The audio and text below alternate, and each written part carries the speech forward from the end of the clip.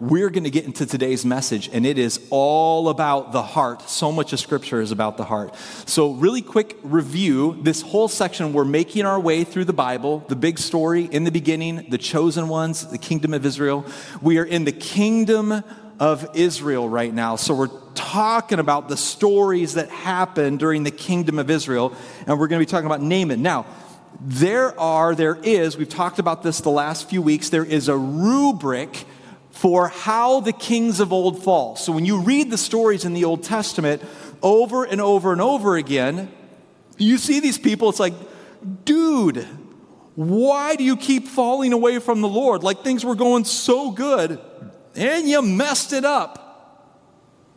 And over the last couple of weeks, we've studied this in detail, and we even have shown how it overlaps with how Christians today can fall. And it's basically this. So how the kings of old fall, how we can fall. What happens? God identifies a new humble heart. I'm partially colorblind. Is that yellow? I think that's yellow, right? The yellow. Okay. God identifies a new humble heart. So the Lord identifies a new humble heart. You might come before the Lord, and it's like your marriage is a mess, your finances are a mess, you're really scared, you're going through a hard time. You come before the Lord brokenhearted, and you're like, God, please help me. I'm battling with anxiety, I'm really angry, I'm destitute financially, my marriage is falling apart. You come before the Lord brokenhearted, please help me. And then what happens is they gain affluence. God actually helps you.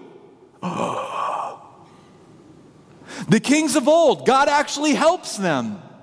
And then when God helps them, as soon as things start getting better, what happens? They begin to have spiritual amnesia. It's like, man, when I'm brokenhearted, I come before the Lord. When I'm scared, I come before the Lord. I mean, some of you know this. When you're in seasons where you are really scared, not even sleep will keep you from prayer. But as soon as things start getting a lot better, what happens? They begin to have spiritual amnesia. And then from spiritual amnesia, they lean into arrogant autonomy. Now, you probably met these people. These are the people, again, how the kings of old fall and how we often fall. Arrogant autonomy is like, now I'm feeling good. I was really humble before the Lord, and now I'm starting to feel good. And so it's like I don't really wake up. Well, I don't feel like going to church. I don't feel like going to. I'm just going to do my own thing today. I don't feel like spending time in prayer. You know, God's good. God's good. And what you mean by that is now I feel good enough. I don't need to be with God.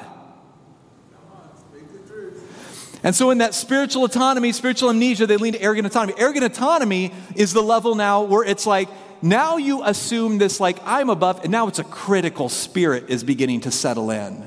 So now you walk into church or you walk before other people, it's like, I don't like that song, I'm above that. Now you've literally changed from humble before God needing his help to like above it all, and now you can be critical and arrogant. This is how the kings of old fall. And then from a critical, arrogant autonomy, spiritual amnesia, critical, arrogant autonomy, cut off from the vine of life. Now it's like, they begin to separate themselves. Then what happens is they fall. They fall. Now, theologians would say that this wheel right here, whole nations can do this. You can have the whole Israelite people, all of America, all of whatever, Britain, you name it, right? Like groups or nations or tribes. Like you can have whole groups of people be humble before the Lord. They gain affluence. They have spiritual amnesia. They lead into arrogant autonomy. Cut off from a vine of life, they fall. Whole nations can do this. With this in mind, let's move to today. We discover, of course, this is a little bit of review still, but we discover that our soul is not most at risk when we are desperate for God. We are spiritually most at risk when we think we don't need him. When you're humble and you're broken and you're contrite before the Lord, man, you feel weakest, but you're actually strongest when you're on your knees needing God. You're actually weakest when you might feel you're strongest. And you're above it, don't need it. Our soul is not most at risk when we are desperate for God. We are spiritually most at risk when we think we don't need him. All right, 2 Kings 5, 1 through 14. We want to go here today. Before I read this text, let me offer you an idea. Humans are masters at trying to rebuild spirituality over and over again in ways that keep themselves as the king. Humans are masters at trying to rebuild spirituality over and over again in ways that keep themselves as the king. Let me give you an example. Years ago,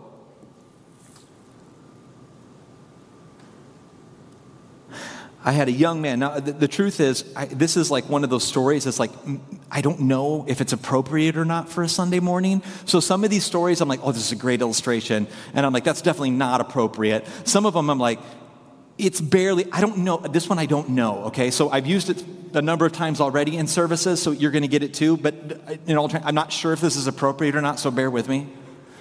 Years ago, when I was doing young adult ministry, I would often have young adults that would show up at the church in a really hard place, right? So trying to figure out a job, add-ins with their parents, they've got a job, they finally got their degree, and now they don't like the job they have, just wanting prayer. So I had a random guy, I'd not met him before, come up to me and ask for prayer. This is a true story.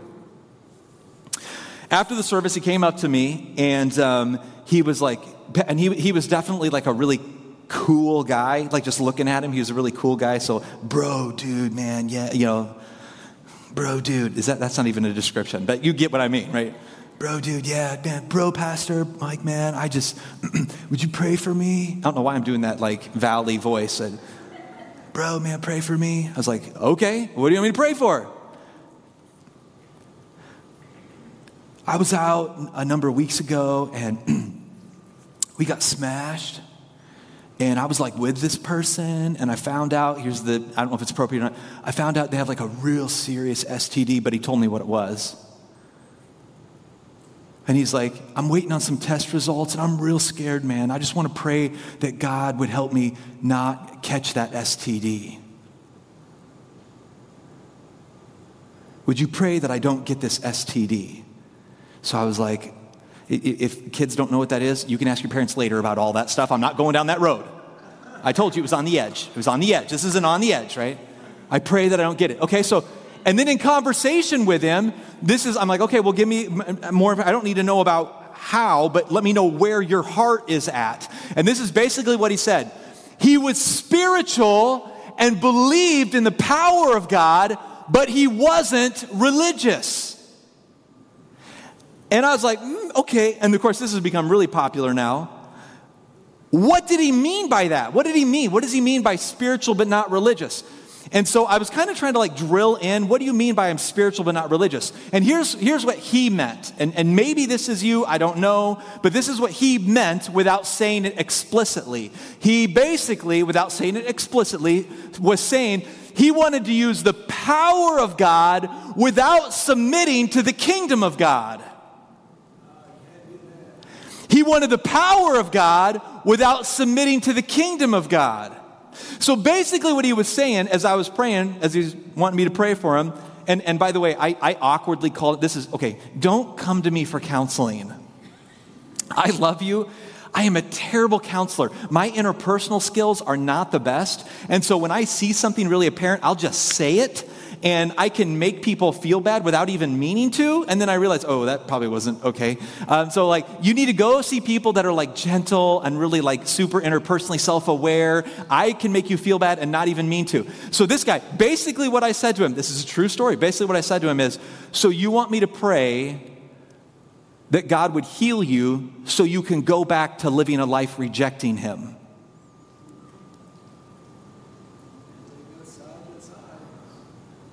Like, you want God to heal you so you can go back to living a life that's rejecting him. It got real awkward, I think. I was having fun.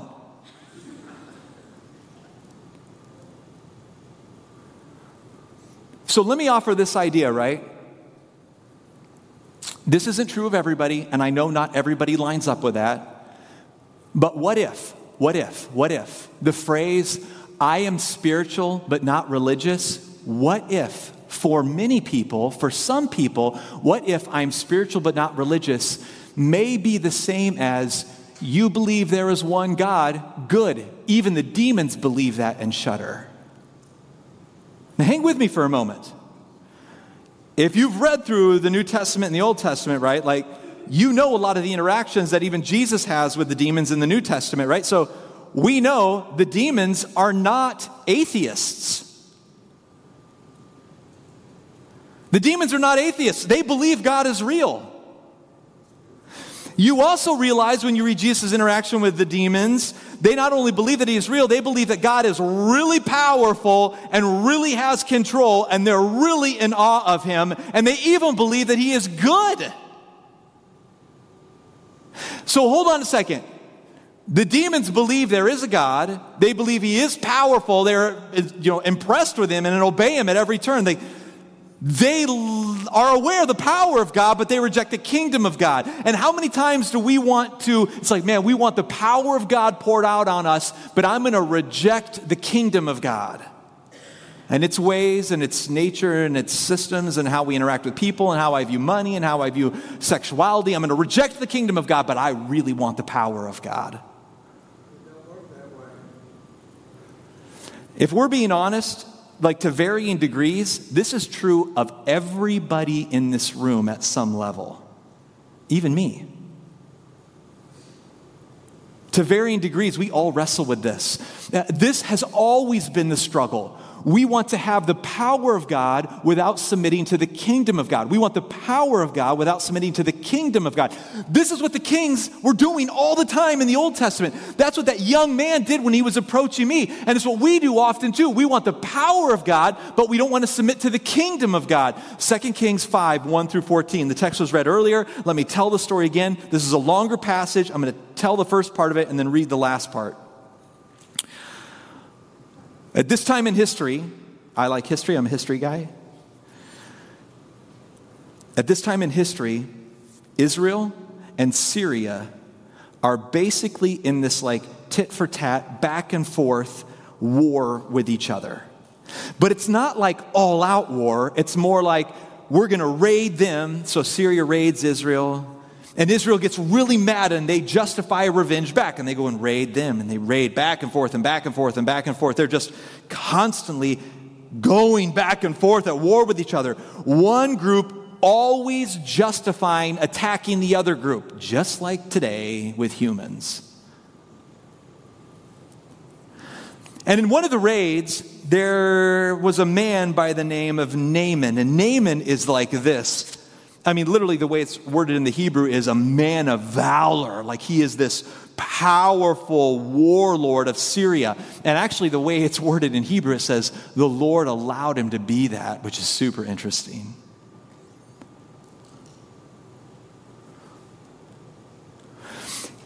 And they do a raid on the Israelite people. And so they come in and literally Naaman and his group, they come in and they pillage and steal and rape and kill. And in this pillaging and stealing and raping and killing, they abduct a little girl and take her away.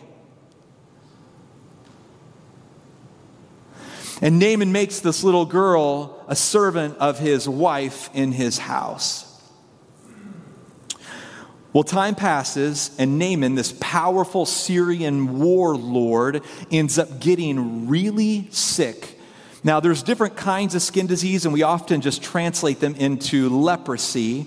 But he got sick with some skin disease that is ultimately going to lead to his death, and he can't do anything about it. This powerful man with all this money, all this influence, all this favor, all this military might is exhausting every possible solution, and nothing is working. And so this abducted girl, kidnapped from her home, basically raises her hand and says, hey, there's a prophet in Israel. and I think he could heal you if my Lord would only consider it. Naaman's out of options. I mean, he's tried everything. All the Syrian doctors, Syrian methods, religious leaders. I mean, Naaman's tried everything. And none of his money, none of his might, none of his power, none of his prior physical prowess has given him the capacity to overcome this. Good luck translating that, Jorge.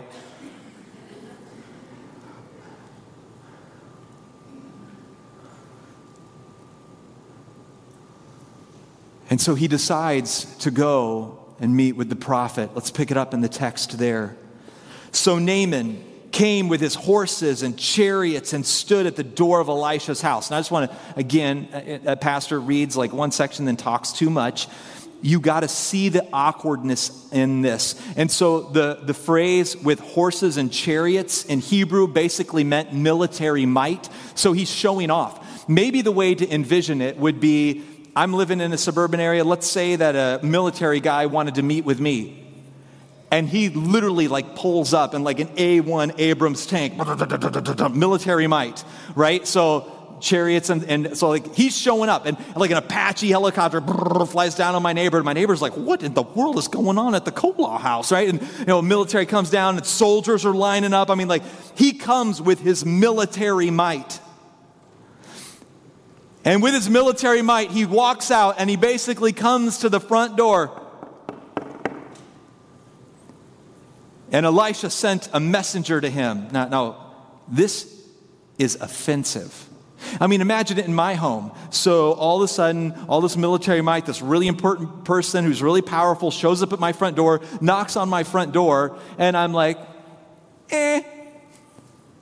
And I look down at my 7-year-old little girl, and I'm like, go tell him he just needs to wash off in the retention pond behind the house. And my daughter's like, okay, she doesn't know who he is or care. So she's like, opens the door. It's like, it's cool, helicopters. Go wash off in the retention pond. See you later, So how's Naaman respond? Elisha sent a message to him, go and wash in the Jordan 7 times and your flesh will be restored. You shall be clean. But Naaman was angry. I mean, you can't talk to me like that. I deserve the highest of honor. Naaman was angry and went away saying, behold, I thought he would surely come out to me and stand and call upon the name of the Lord. He wanted some like big show. Oh God, in all your might and power, show yourself and make this powerful man who is unbelievably impressive clean. Now he got the little girl that's like, go to the retention pond out back.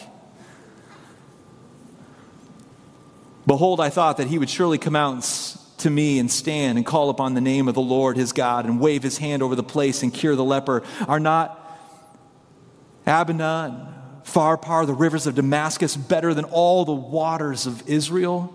Could I not wash in them and be clean? So he turned and went away in rage. But his servants came near and said to him, my father, it is a great word the prophet has spoken to you. Will you not at least do it? I mean, you tried everything else.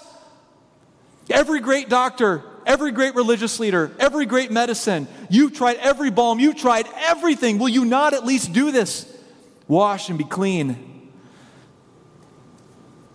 So we went down, and now you got to remember his spirit, his heart, he's mad, resisting, full of pride.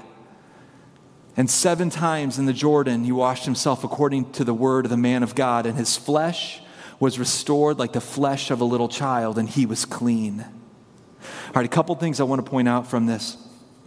Some of it I've already mentioned, but I need to make it crystal clear to understand the point of this message, the point of this story.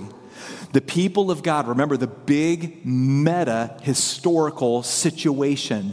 The people of God are continually reject embracing the heart of God, which is putting them in continual states of war and weakness.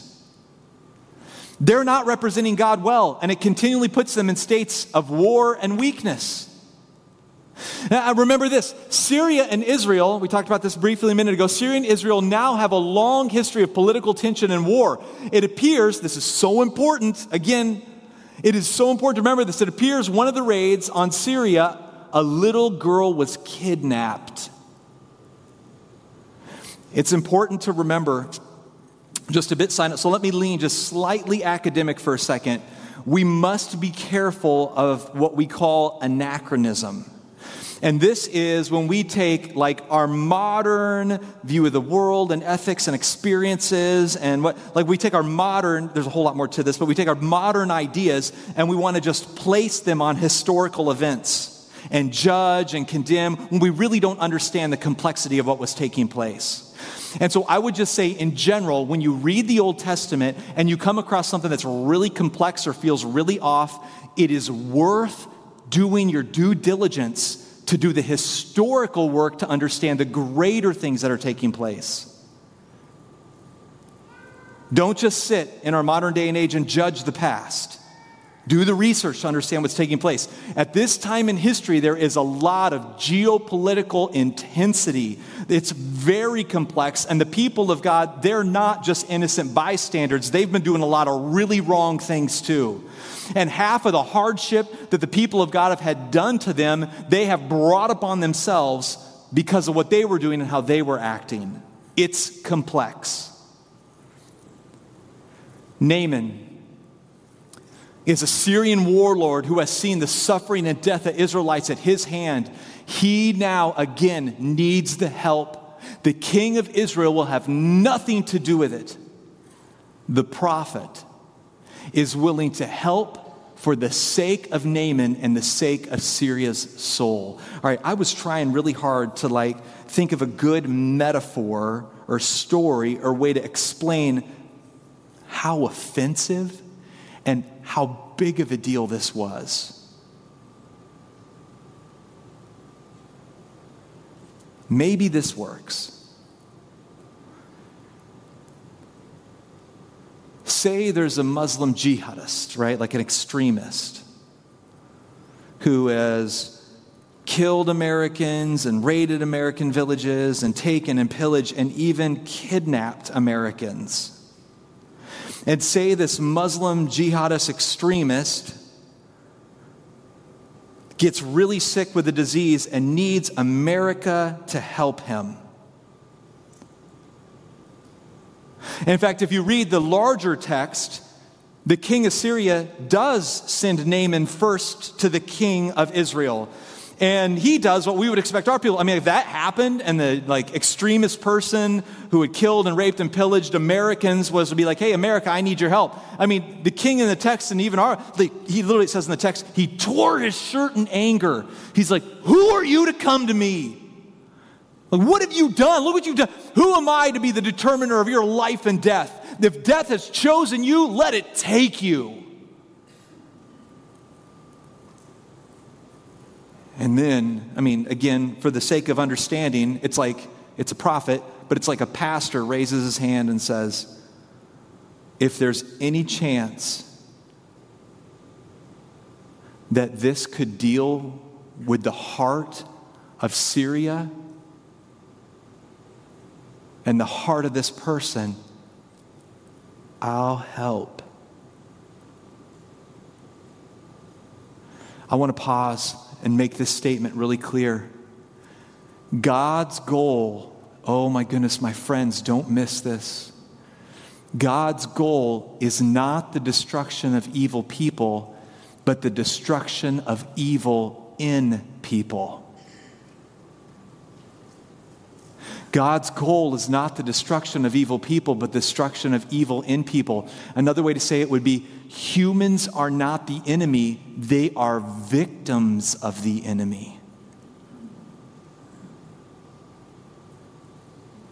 Now, don't hear me wrong. There are many places, even in the grand biblical narrative, right? There are grand places in here where the scripture, God really does. It's like people have become so perverse and so lost in their sin. God determines it's better for all of humanity. It's like, we got to get them out of there. There are times God's like, all right, you're done. You've broken enough, you're done. You're finished. That does happen in the Bible.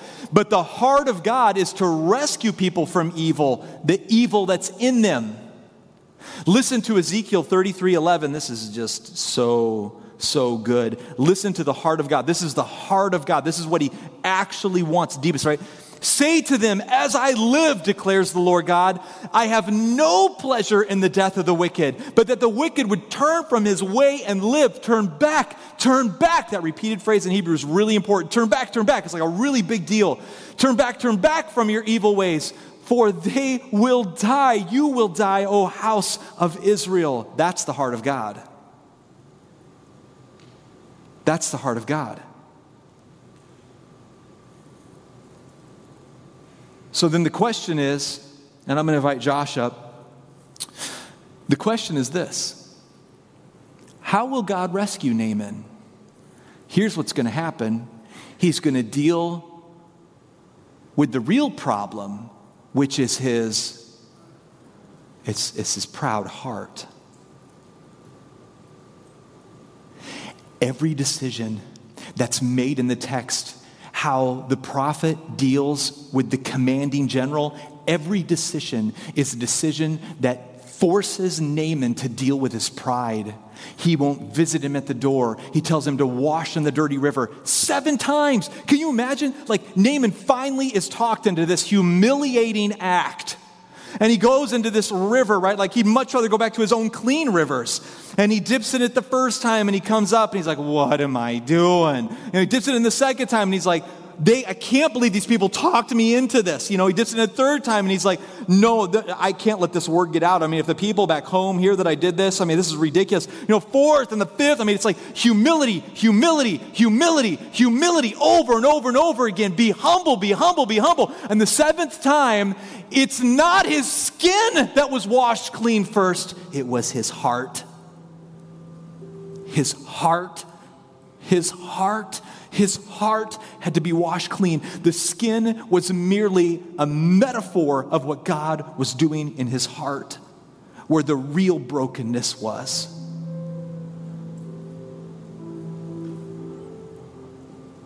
My friends, our greatest wholeness isn't of our making. We can't make our wholeness, but in our relinquishing. The most alive and vibrant you could ever be doesn't come from something you can build. It doesn't come from something you can make. It doesn't come from something you can take. Life to the full forever comes simply from real surrender to the kingdom of God through Jesus Christ.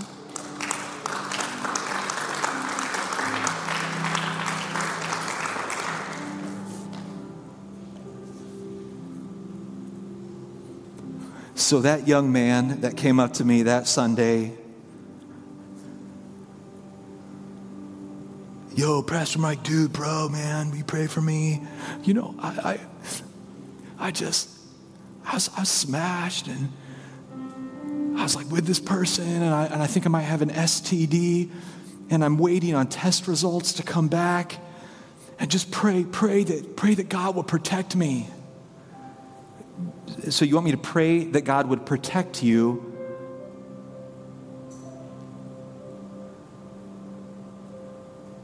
to keep living in rebellion to his kingdom? That's what you want me to pray? God, you want me to pray for him to protect you to keep living in rebellion? That's what you want? I'm not a good counselor. My interpersonal stuff, it's my wife tells me how to feel, and I believe her.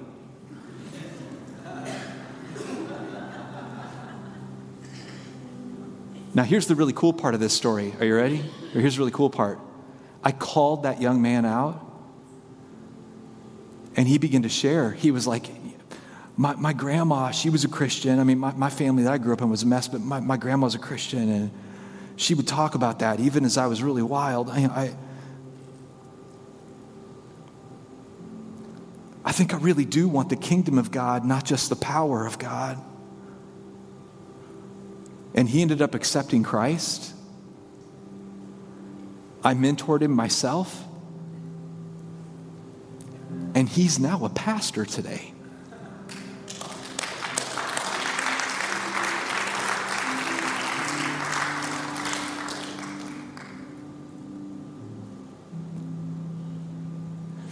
You guys, To believe in God, to believe He is powerful, and to want His help is not the same as actually following Him. Real salvation is a love and trust issue. It's a heart issue. God doesn't let you use His power to further separate you from Him.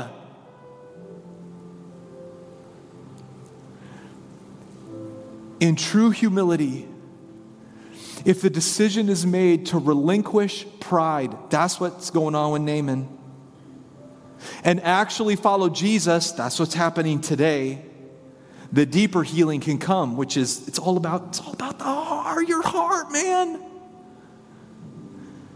If you live to 100, healthy, millionaire, and your heart's wrong, you lose everything at death. If you die a little boy in an unfair war, but your heart's right before God, you gain everything for eternity. It's about the heart. This is what matters most, is your heart before the Lord. Maybe the way to say it would be this. The greatest healing for this young man that I was talking about was the same for Naaman and the same for you. Not the healing of your body, that's not the most important part, but the healing of your soul, it's your heart. I'm not asking if you believe God is real today. I'm not asking if you believe God is powerful. That's great if you do. I'm not asking if you're even impressed with God. Even the demons do all of those things. I am asking if you really have decided to make Him Lord of your life.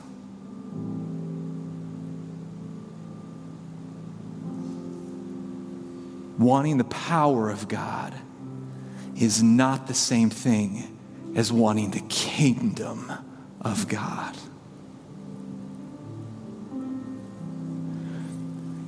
I would love it if you would take out the Next Steps card, pull them out, get them out. And is it kind of a humbling act to reach for that? Just go back and listen to the sermon again this next week. Like, it's fine, you're fine. Take out the Next Steps card, just pull it out. And you need to know, every year I take time and I work on sermons for the year to come, and I'm about ready to do that again in July. And like last year, I literally took all of the Next Steps cards, all of them that got to me, right? So I would say all of them, but probably one or two got lost there, I don't know. But all of the cards, I got them in my hand last year. I missed like 2,000 of them.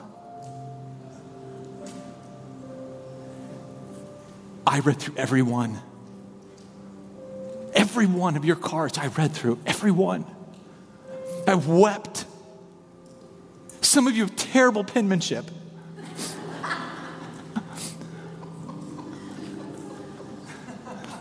But I love you. My staff loves you. We care about you. We deeply and desperately want God to move. I want you to see the beauty of God so bad. And what you wrestle with and your prayer requests and the anxiety and the marriage tension and the financial difficulties, we pray for those because we love you. We love you.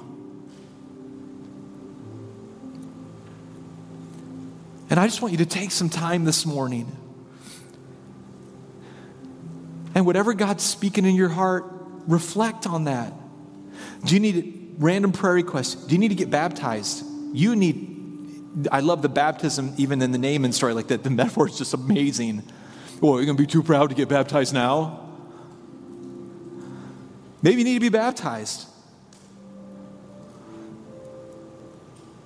If you need to accept Christ, mark it on the card. If you need to rededicate your life, mark it on the card.